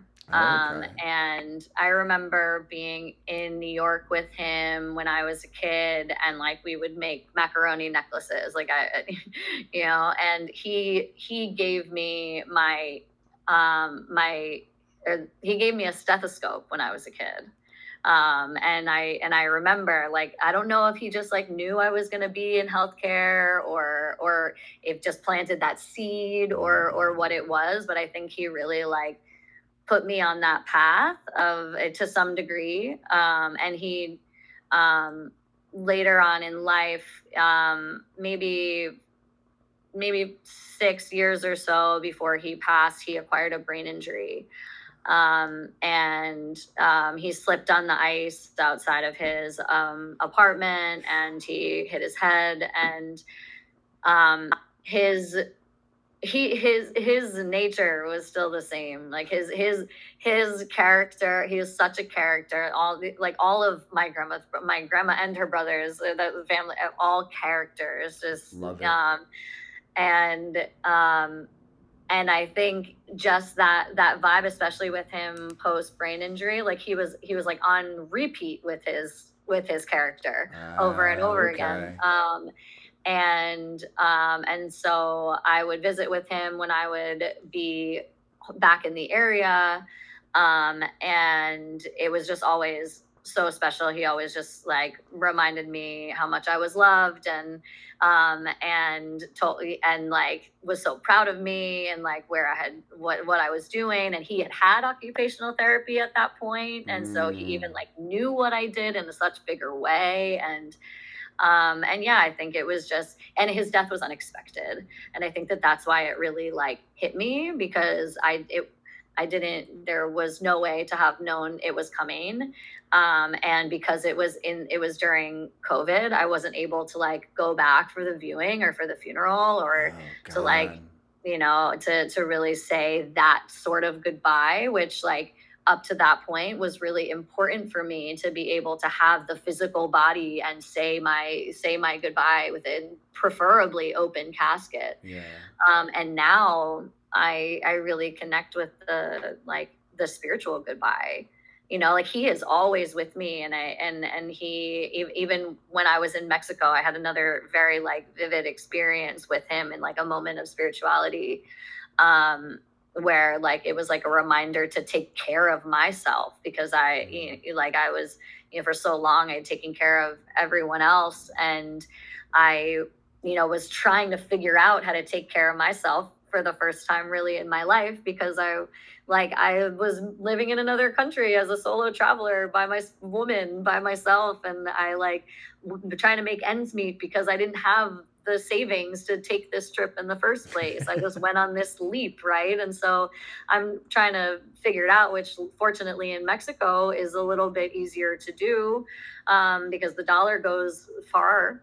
But I wasn't slowing down. I was still finding myself choosing to try to like escape, and versus like pause and stop and take care of myself. And I had a very like I said, vivid experience with him spiritually then too. And so I know he's always with me, and that part will forever live on for me. And I've always, my grandmother has always kind of, she was always the voice for me growing up, of like she goes to church every Sunday, but she never pushed God on me. Like it was never like, I never felt like that force. It was just what she did, and that was just part of her routine. But she would like, something would happen, she'd be like, oh yeah, that's Grandma Chi-Chi, or like she's trying to tell me something. She was always very tuned into signs. Or we would watch those shows of the guy that would like connect to the spirits in the audience, and I was always into that sort of thing with her. And I didn't know she had this whole other like spiritual sense, which I learned once I had this spiritual awakening. I started to learn more about like her connection. Like she gifted me these like oracle cards that she's had, that they're like printed in the 70s, that are like, dude, I so wonder that stuff. Yeah, like cultural norm wise, I wonder how many people because I think it's like in human nature to seek that spirituality out. It just seems like too many people do it for it to be like, it's not in us. It seems like it's in us to seek that. Maybe it's why people say like we're aware, we're cognitive, right? But I wonder, almost like being a homosexual, where people felt this connection, this sexual attraction to somebody, but because of the culture and the time and place, they were like, can't acknowledge it. It's wrong. It's bad. I got to hide it. And like all this repression, right? Yeah. And now we're in a place, I think almost anywhere in America, where it's like, oh, you're gay? Okay. Like, oh, that's your wife? Oh, great. Oh, yep, that's my husband. Cool. Like you almost don't Yeah. even bat an eye. It's like, yeah, it's a spouse. Like, oh, cool, that's your part. Oh, okay, you have a baby with that person. Yeah, all right, that's great. And it's Yeah. not like, oh my God. And I wonder how much spiritualness almost got like missed out on by people, like internal self-reflection, because they felt boxed in by like cultural norms of Catholicism. Or it Right. doesn't have to just be Catholic. I don't want to like just shit on Catholics, but like whatever like the religious frameworks were, because it just seemed much more rigid and strict the further back. And Yeah. again, dude, I'm born in the 80s. What the fuck do I know about the 20s or the 60s, right? But I Right. wonder if that, because it's cool when you're talking about your grandma, the fact that she has cards like that in the 70s, I'm like, what a rebel. Like, that's not too far away Right. from like being burnt for being a witch. And you're like, dude, that's cool that you're like exploring that. Yeah, and the cards are connected to indigenous culture, to the Seneca tribes and the like Native American culture here in the U.S. and to tell the stories, to pass to tune into what are the things in nature trying to tell us, what are the things that are, so like there's one deck is medicine cards, which are all like animals and creatures and insects and things. And then there's one that they're sacred path cards, and they're like the lightning or the stone people or the trees, or all just the different like things, or the north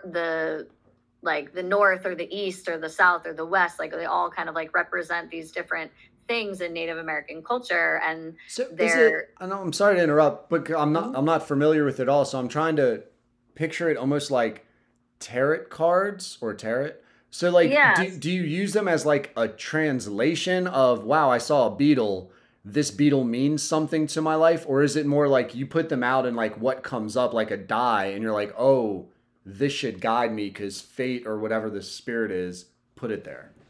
Yeah, so it's more as a guy. I do both actually. And so if I notice myself, so I know like obviously no one else can see this, but I have one of the decks here.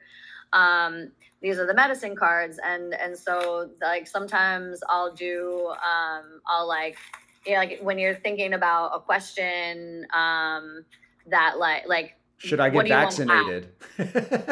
Right, should I, or like what's gonna support me in this next chapter of life, or what, I mean, really whatever, like if you're something that you're contemplating, you're shuffling the cards while you're doing that, and then I lay them out, and I energetically like close my eyes and put my hand over the cards, and I feel where the energy moves my hands.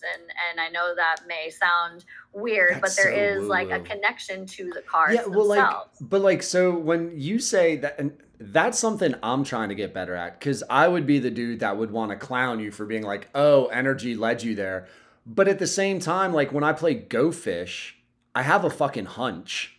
I'm led to a particular place, and I'm like, that's gonna be the three I need for, you know what I'm saying? Like, and why Right. isn't that energy, right? So I've been like trying to replace and connect without, and because I don't want you to feel awkward about like, now I sound like something. Like, I feel like most people have that same feeling. It just gets labeled differently for people, whether it's intuition, whether it's my gut, whether it's energy, and really focusing on, well, do I want to go middle? Let me try to the right. That right doesn't feel, actually, the right actually now feels kind of right. Like, I feel Yeah. like it's more common if you really try to analyze it than people like you being like, I feel energy. Oh, I don't want to feel stupid about saying it. I'm like, nah, I think most people sense the energy. Maybe they just don't want to Yeah. acknowledge it as Yeah. energy, you know? And like I said, I do it with my eyes closed, and like sometimes like I really do. Sometimes it's like very strong. It's like like it's Right.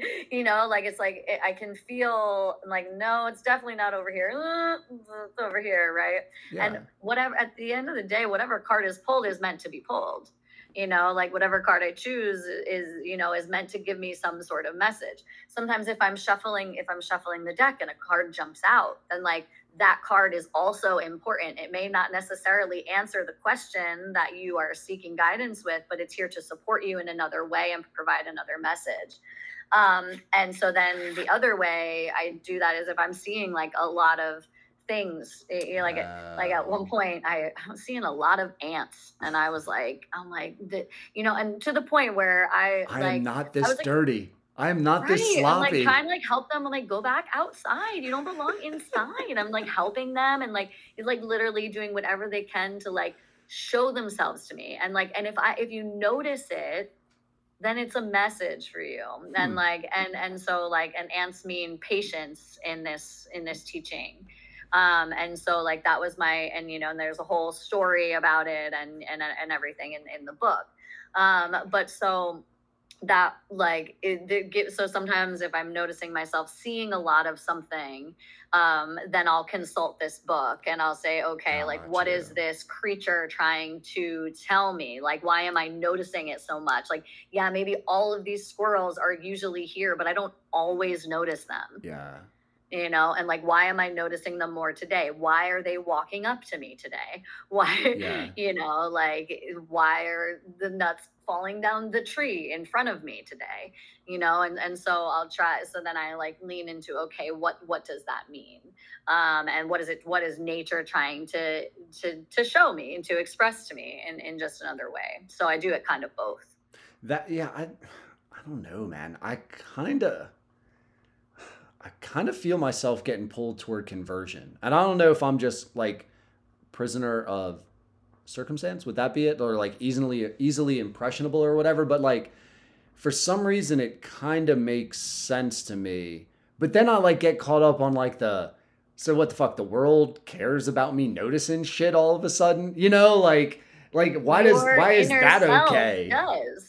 What's that? When your inner self does, like part of being present and slowing down is paying attention to what is in your environment and what is speaking to you. See, what are the thoughts that are coming up for you? What are the things that are really shown, that you're really seeing and you're present with? And when I try to justify that with science to be like somewhat critical, I'm like, so if you always say that we only use 10% of our brain, what the fuck else is it doing all the time? What else is in that 90%, right? And like, it makes sense that organisms do everything they can to live.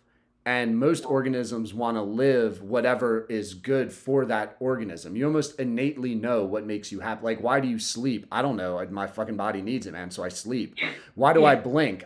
No idea. I just can blink. Why do I have a gag reflex, right? Oh, so I don't choke. Like, you have these things that help you survive. Why do I like sunshine? Well, it brings me comfort, right? Like, right. So, and that to me is spirit. Like, we are not choosing to voluntarily breathe. Yeah.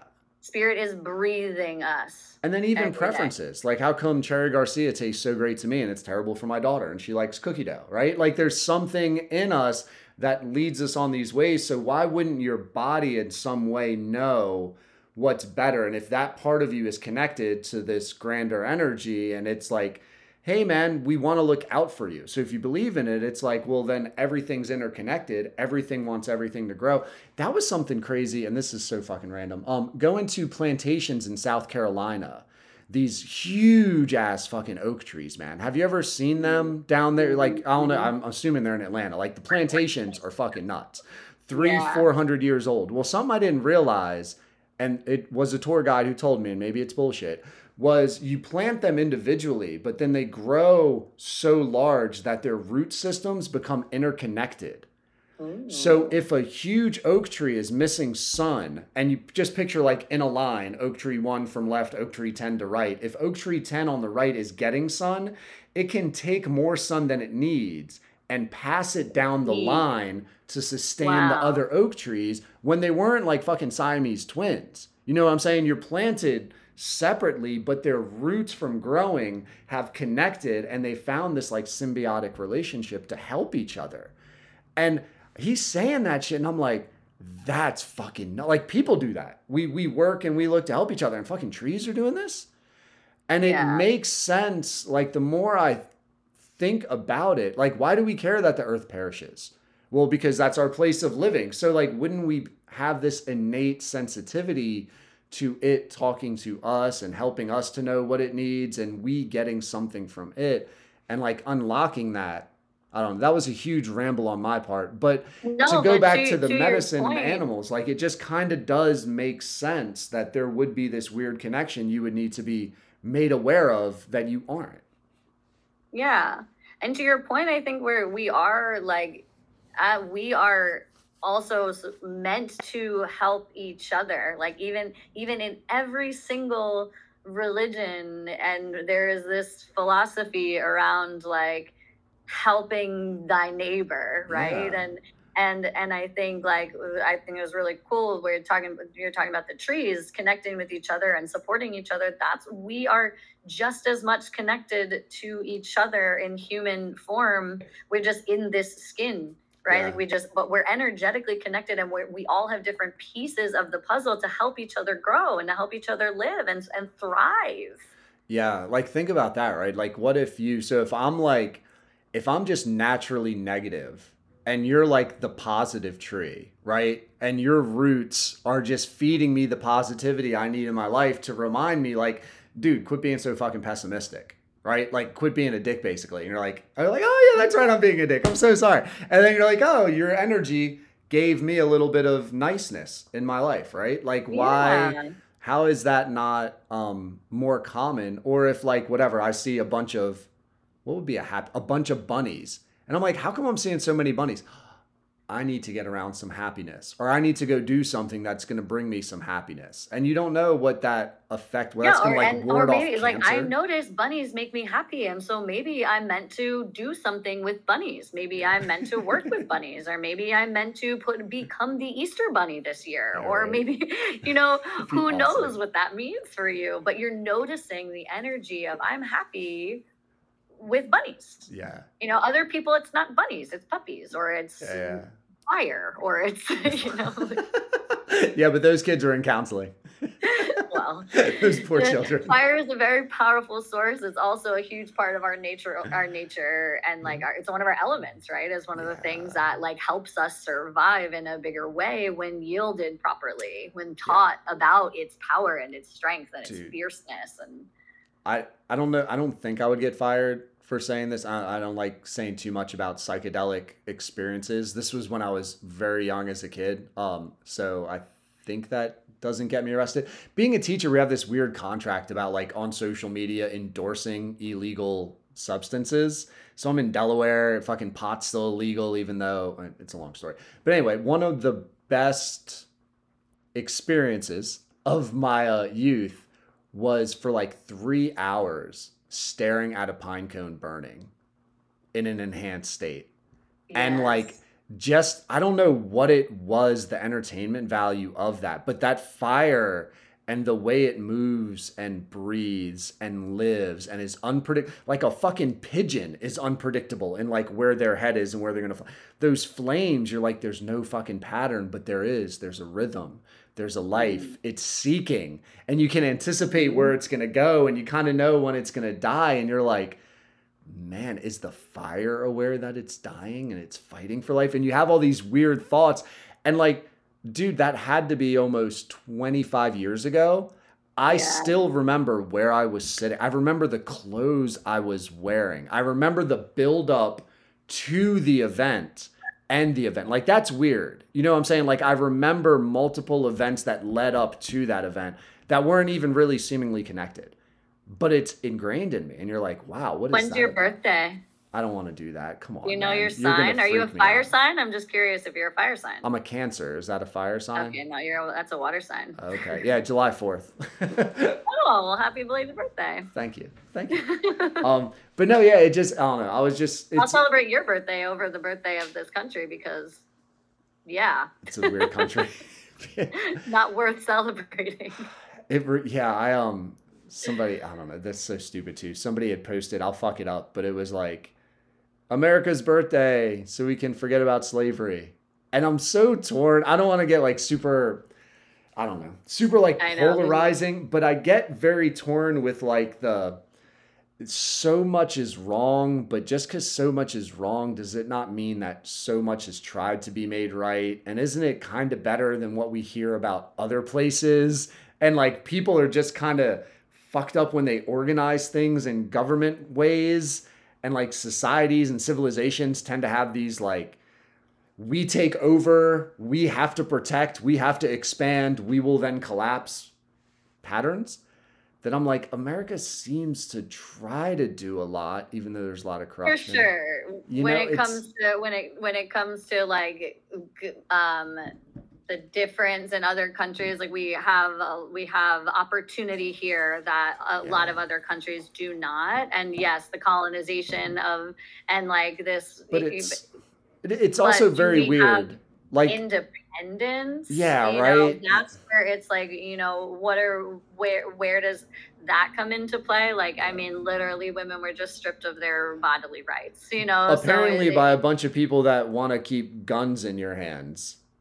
And like, it's a very weird, dude, the whole abortion thing. I don't know where I fall. If I was the Supreme Court judge, because here's my holdup, and I don't want to piss you off in any way, but I look at the baby that's being developed, and I'm like, where does that baby's rights, almost just legally as a citizen, start?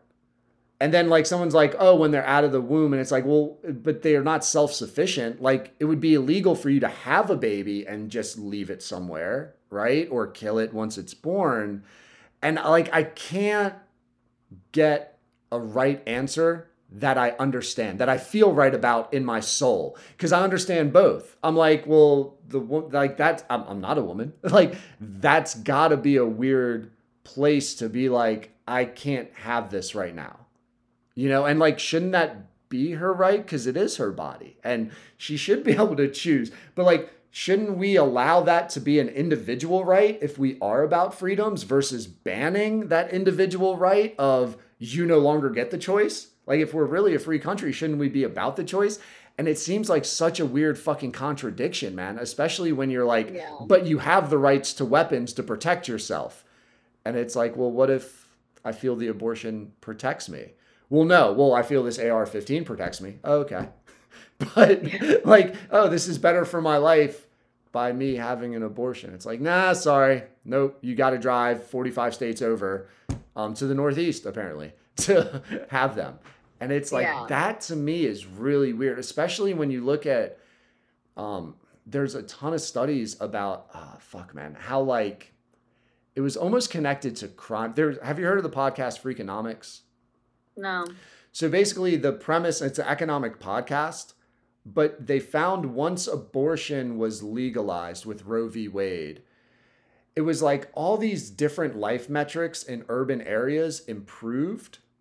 And they weren't trying to say like having abortion makes life better, but they were like, maybe having the option, if you're a 16-year-old girl and you made a mistake and you have the abortion, like now you can better your life and you learn from that. And now you don't have to have a child that you can't provide for as well because you're not sustained, and mentally that's going to do things to you, and it's going to do things to your child because you can't economically give them the advantages of other things. What if you got to work 2 jobs? Now you're not around to read to your kid. You're not around to interact with your kid. What's that going to do to the kid? You leave them to the system, and then system has to take care of them. And the system's overwhelmed. Yeah. Like, why are we doing pre-K? It would be best if they were with their grandma and they were with their uncle making macaroni salad, like necklaces. Like, how awesome is that? Like that, you want that environment. I just think that if it was actually about the life of the child, then the opportunity for that child to receive food, for the mother to have support, both financially and for education, there would be money. Teachers would be getting paid a lot more money to be teaching kids. If it was about the life of the child, then there would be so many more things in place, but it's not about that. It doesn't seem that way. And I'm sorry to cut you off, but this is super interesting, at least to me, because I'm a dad and I was kind of proud of her. So I'm driving my daughter to school. She's 12 in 6th grade. And on the radio, the Roe v. Wade leak happens. So it's like 7 in the morning. Of course, I'm the dude that's listening to talk radio, making my daughter listen to it just to like have a thought. And she goes, does anyone think about what a kid would feel if their parent didn't want them and was forced to have them? And I was like, damn. Yeah, wow. Like, so someone like has the thing like, oh my God, this is not good for me. You're forcing me to have this. And now that energy, that emotion, like that has to almost be transferred. And I get the whole, for sure. I get the whole, like, thank God you're alive. Like, okay, you can overcome. I'm so glad I didn't have the abortion. This baby was the best thing. Like, there are those stories that are out there too. But I'm sure there are stories about like, this child is now neglected because the parent wasn't ready. And you're like, is that worth it? Like, it's such a weird place, man. And I just go to like, if we're about individual freedoms, shouldn't we be about individual freedoms? If like that's our mantra, it seems pretty simple where the law should be. Yeah. Yeah, I mean, and energetically, to kind of come back to that piece, what happens in the womb, you know, really impacts us in what like it like I very much believe in like past lives and the need for ancestral healing and what happens in utero, what the mother is experiencing in utero, or well it is the like definitely has an energetic impact on the like that stays with the soul of that child that is then birthed. And so you know, yeah, like that child would even if they didn't necessarily know, they would still feel that with what they feel, whatever the mother is experiencing. And you may not necessarily know as you get older where those feelings come from or what like that right. But that energy will then transpire into different parts of your life that unless you're doing the work, and then you go back and you do the work and you're like, oh my God, my mother didn't even want me, but maybe at this point mother is so grateful to have had me. Yeah. You know, and because baby taught me so much, and you know, and I grew as a person because I became a mother, but the impact that had still on the life until you're able to heal that wound and cut that energetic cord that is still going to exist from mother to child. Yeah. So I think that is a really important piece to know is yeah, like what is going to be that quality of life and that message that the baby receives, you know, who knows what the birth story is, or whatever else, you know, the mother may be going through. So it's, I'm not smart enough, nor have I read enough to understand it should fall on the states. Like the government doesn't have the right to say this is the law. But then I look at something like pot and I'm like, so the fucking federal government still can't just say pot's fine, but you can say that abortion's illegal. Like that to me seems so weirdly arbitrary. Like if you don't have that right as a government, like federal government, why do you have the right to dictate anything on a state level? Right. Okay, so you get taxes? Okay, I guess I'm down with that because we need an army. All right. But like, other than that, why the fuck are you around? If you can't tell me this law is like, nope, all 50 of you people who have agreed to be in the United States have to abide by this. So if you can't do that for a woman's right to choose, why can you do it for anything? That's where I'm at with understanding it. And I haven't read it. I haven't listened to it because I don't know why. I guess I'm intellectually lazy.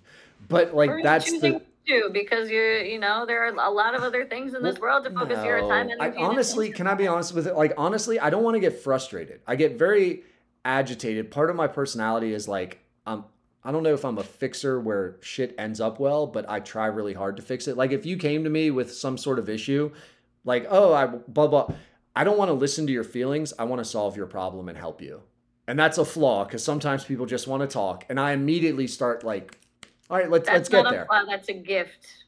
Maybe unless you fuck it up by like helping, right? But I don't want to learn about these laws because all I'm going to do is turn into a fucking protester somewhere, or I'm going to like run for governor or senator or some shit. Like it's going to... Well, to be fair, we need more white male protesters. So just throwing that out there, you can still protest and be standing by us with your sign. Without automatic weapons slung over our shoulders to stop the criminals.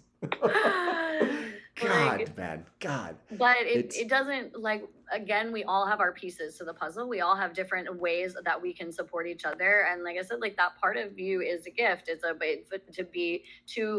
to want to help, to see a problem and automatically be like you automatically are kind of like analyzing, what can I do? And you see all the pieces, right? Like maybe not in the way that they like, the choice should still come from the person versus from you, right? And that's where that line of like, and even for me, this is where the line of coaching and occupational, and like the way I learned occupational therapy, I similarly, I go in and I see, like, I'm doing evaluation and I see like, okay, like what you got going on? And I'm looking at, these are all the things that we're going to do. And I'm like, okay, well, we're going to do but I'm still asking, what are your goals? What's meaningful to you? What's important for you to accomplish out of this? Because say, someone has a stroke and they can't use one side of their body and they're having a really hard time getting to the point where they can put on their own pants or they can clasp a bra or something like that, right? And they're like, you know what? I don't care. That's not meaningful to me. Like, I'll hire someone to put my pants on or to clasp my bra, right? But like, I want to fucking crochet because that gives me joy. I get joy out of bingo. Yeah, that's exactly what I was thinking. Right. Okay, then we're going to work on things that are going to improve your quality of life in crocheting or playing bingo. Yeah. And we're going to put a system in place for you to be able to get your pants on or your bra clasped. Yeah. Right. And so you look at you, but from the coaching lens, or so like OT, I'm like, okay, these are the things that I see are wrong. These are the things that we're going to do. And this is the result we're going to get.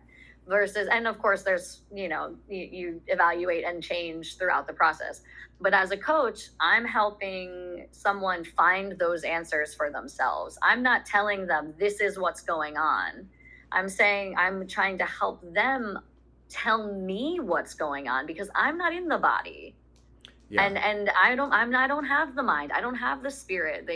So what in you do you feel? What are you feeling right now across the board? Physically, mentally, emotionally, spiritually. Where is the disconnect? Where is the block for you? And I help them kind of discover that, because then you can take charge in your own way. And so that's where that lens of like a guiding, I may still see the pieces and have some level of intuition of what is actually going on and where it's coming from. But I can't tell you that's definitely what's going on in your reality because I'm not you. Yeah. Yeah. So.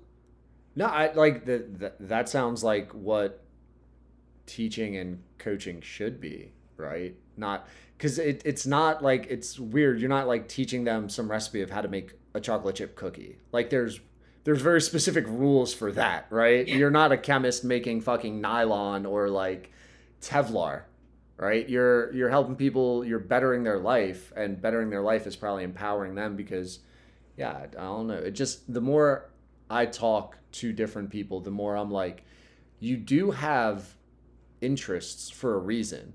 And like, who the fuck wants to be, if you don't enjoy factory work, why? Hopefully you never have to work in a factory. Right? Like, hopefully you're not forced into a job to provide a decent way of living. It sucks, like, when people are like that. I think that's how you tend to be, like, obese. Probably how you would be unhappy, how you develop substance abuse problems, because you want to escape all the time, because you don't find fulfillment and joy in your day-to-day. Well, like, I feel blessed, dude. I love teaching. I had an open gym. I coach basketball. I had an open gym this morning, an hour and a half. I'm in a gym with a bunch of 11, 12-year-old, 13-year-old boy girls for free, like just doing basketball shit, running around, sweating, joking. Like, you guys like basketball? Cool, we're here. Let's get better at basketball. And like, that gives me fulfillment. I don't feel forced. If I felt forced to be there, it'd be terrible. Oh my God. You know, like it'd be a horrible experience, and I would dread it. Where I woke up looking forward, it gave me energy. You know what I'm saying? And like, I feel like, And we've all had teachers like that. We've all had coaches like that. I think right? that like on the other side, like that, I mean, I imagine you're a good teacher, they Find just out. even just just how you're a people person, you're like, you're define yourself as a bit of a fixer. Like you want to help. Like that's Yeah. what we need in teachers, But I right? think And that's like, what we need in like society as workers oh though yeah. too, right? Like I think that's what helps a healthy society is like, are you able to do and feel productive and feel a part of something by doing what you enjoy? You're not feeling forced into something that's going to suck every day just so Right. you can kind of tread water.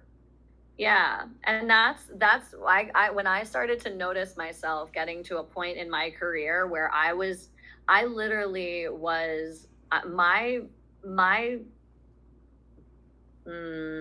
worst was still quality Yeah. compared to what other people were providing, and that's per reflection of other staff members and residents and patients and things I've worked with, and also just observation. But I was noticing when I noticed myself to be just like going through the motions Yeah. and just like checking the boxes at work. Like I'm still gonna go in with a smile and I'm gonna like have rapport with them. But when I'm not pushing as hard to help, like I was still pushing to help them, but I was kind of, I was really just like going through the motions. I wasn't happy with what I was doing anymore. I wasn't feeling challenged anymore. Like I knew everything I needed to know Yeah. in that up to that point. I'm like, it was too easy, and it was a little bit mindless to an extent that like I didn't have to be super present and focused, and like I wasn't worried that I was gonna like risk someone's life, or which like is never a position I want to be in. But for the most part, I was like, I really just found myself like I was so unhappy, and it was like life was trying to show me one thing after another of like, why are you still doing this to yourself? Why are you still doing this to yourself? Like it literally, like it took my soul in a way that like when I chose to leave, like as scary as it was, I knew I was doing something greater for my soul. And When I'm just curious, like, do you have a moment when you made that decision? Like, was it the night before? Was it a couple weeks and then you still kept showing up? when I made which decision? To be like, I'm done with the OT thing. I'm Mm. done. Yeah, I mean, I knew I wanted to transition into this life coaching thing, and so I had planted the seed and the idea, and I'm dreaming big, and I'm living in my vision of my reality of myself and living that life, right? And the power of positive thinking, right? And then and but I think for a while I didn't realize how numb I was until I left. I knew to some extent, and it was just I started to, because I was in this like spiritual process of noticing what I was noticing in my environment and with my thoughts and with the things that were happening around me. I was like, it was, and these breadcrumbs of like something's calling me to do something bigger and to go somewhere else and to try something new, and like that piece, like I kept following. But and so I mean, there was a moment where I was like, I mean, of course, I'm like, I'm putting in my notice and I'm gonna go. But it wasn't necessarily like it. I wouldn't say it was an easy decision. It was really hard for me to leave my people. Did you make a pros cons chart? Did you do like the T chart thing and like write it out? Yeah, I mean, I did all sorts of things, and like you heard what I did to choose my career in the first place. So of course, to leave my career and to choose a new one, which I think is not necessarily a new one. It's just a new lens. It's just a Yeah. new way of supporting people through their tasks and functions, just from a place of being able to serve the greater good, to help people expand and step into their higher self, is helping people step into the possibility of creating a better world. Because they're going to be happier, and that's going to ripple out, and that's going to provide more goodness and service to the world, and as if people are following what is truly meant for them. And so that's where, like, I don't know that I ever answered this question around like the money piece and like asking for money for service, but that's where for me, like, the asking for money for something that is going to serve the greater good, to me, is not it's still a choice at the end of the day for the person to choose. Do I want to invest in this opportunity, or like I can still choose to like learn and do these tools on my own and find my own way. It's just an opportunity. Would you like the support on this journey, which is connected to my time and my resources and my education, to be able to help you connect the pieces? May I have your attention, please? The Alameda Free Library will be closing in 15 minutes. I love it. If you need a new library card or items to Don't check be sorry. Out, this is part of history. Thank you. Yeah, so I think that piece, like, is it doesn't feel like sales to me, because it's coming from a place of helping people better their lives, which is going to better more people on the earth. And I've invested time and money into the things that I'm doing to be able to then help more people, and the more I'm able to give to myself, the more that I'm able to give to others, and the same as people pour into me, then that, can continue to grow and expand as well. Yeah, how did I ask a question about money and then all of a sudden we get into abortion rights and individual freedoms? You brought that back so well, because that is true. I was like, oh yeah, shit, we did. I was asking about. I was like, dude, I take like some notes. I got like uncle relationship, and then like 20 minutes later, abortion, and now it was like, what the? I love it. Yeah, I love the talks, but it's funny because that's just what happens in conversations. Yeah, man, I think it's really cool that I don't know, man. There are people like you out there who try to make it your career to help others. And I don't think there's anything wrong. Like, and I wasn't really asking like the money thing as like a sales thing, but it is something I get curious about. Maybe it's because I'm that father and my daughter's like trying to find her career path kind of a thing. And it's like, fuck, man, if she was like, oh, I'm going to be a holistic coach, daddy, I'd be like, no. But like at the same time, like, why not? She's got a great heart and she cares and she loves about people. And now she's going to get some sort of like a business sense and a marketing sense and whatever. Like it's an experience in life. And who's to say she should make $100,000 a year? What if she can happily live off of $10,000 a year? Who are you to tell her? And now she's going to meet and find these relationships. And you've mentioned like, well, what if she can have both? Yeah, no doubt. Right. You know, like she could be making I know a life coach. I've been mentored by a life coach who had $1 million client. Yeah. You know, like that stuff exists. You know, all possibilities exist, and wherever what you want to make, what you want to have, what you want to create and be and experience, like you can do it. It all comes from choice. Like every single thing that we do in our life is our choice. Except abortion is no longer a choice. Depending on what state you're in. Unless you go to a different state. But you know, we have these choices that like, cause you can still, right? I'm a firm believer of, rules are there. And like my whole life, I was pretty much a rule follower. Like, I'm like, I don't want to get in trouble. I didn't like to get in trouble. I watched my sisters get in trouble and other kids and other things. And I was like, I don't want that. You know, I got grounded like once in my life and I was like, that's enough, you know, but the rules are there to give a guideline. Same thing. Laws are there as a guideline. You can still choose to break them or follow them. Right. And so that's like, just like every other thing that we do, like you can, is a choice that can create this next piece of the puzzle, this next step, which, you know, gets us up the staircase to where it is that we want to be. And every piece of that it has a message and is a part of the journey and is a part of the experience, which is what I think life is about experiences. Like I did the OT, you know, it's a US health system, you know, I'm going to do OT differently now.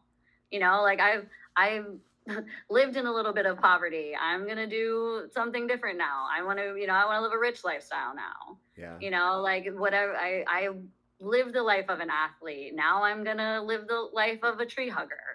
Like so many, it's experiences. Like, if we're not experiencing life, then we're not learning.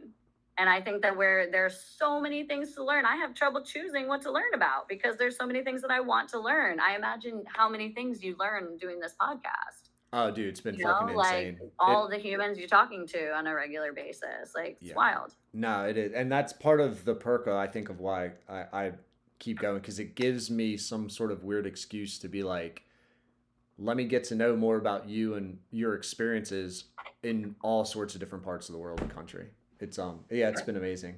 I know you're basically out of time, Jackie. I liked your ending speech about experiences. Thank you so much for coming on, letting people get to know you. Be sure to return any books that you have so you don't rack up late fees at the library. I hear those can be terrible. All right, man. Thank you so much for coming on, and enjoy the rest of your night. Yeah, thank you so much for having me. Yeah, I really enjoyed our talk. Have a good one. Me too. You too. Bye. Bye. Thanks to Andre Psyche for supporting the Getting to Know You pod. Search up Andre Psyche on social media. Give him a follow just for the fuck of it. Dear listeners, if you've enjoyed getting to know today's guest or just want to support this upstart podcast, go to our Patreon. For as little as $2 a month, your donation will help with all the costs associated with producing the Getting to Know You pod. Don't forget the 3 free ways to support the pod. 1. Subscribe to the Getting to Know You pod. 2. Friend and follow the Getting to Know You pod on Twitter, Instagram, Facebook. 3. Go to Apple, write a review. And finally, if you or someone you know would like to become a sponsor of or advertise on the Getting to Know You pod, we would love to partner with you. We have a wide-ranging global audience that would like to get to know more about your brand or business. If you're interested, just message us. See ya.